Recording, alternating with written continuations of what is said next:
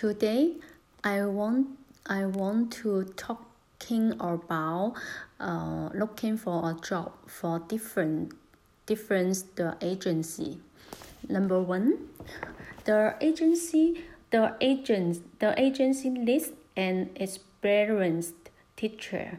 Number two, we need a person who is good at computer.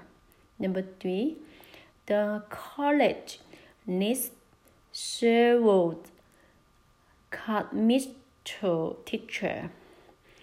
Number four, the factory badly need a night supervisor.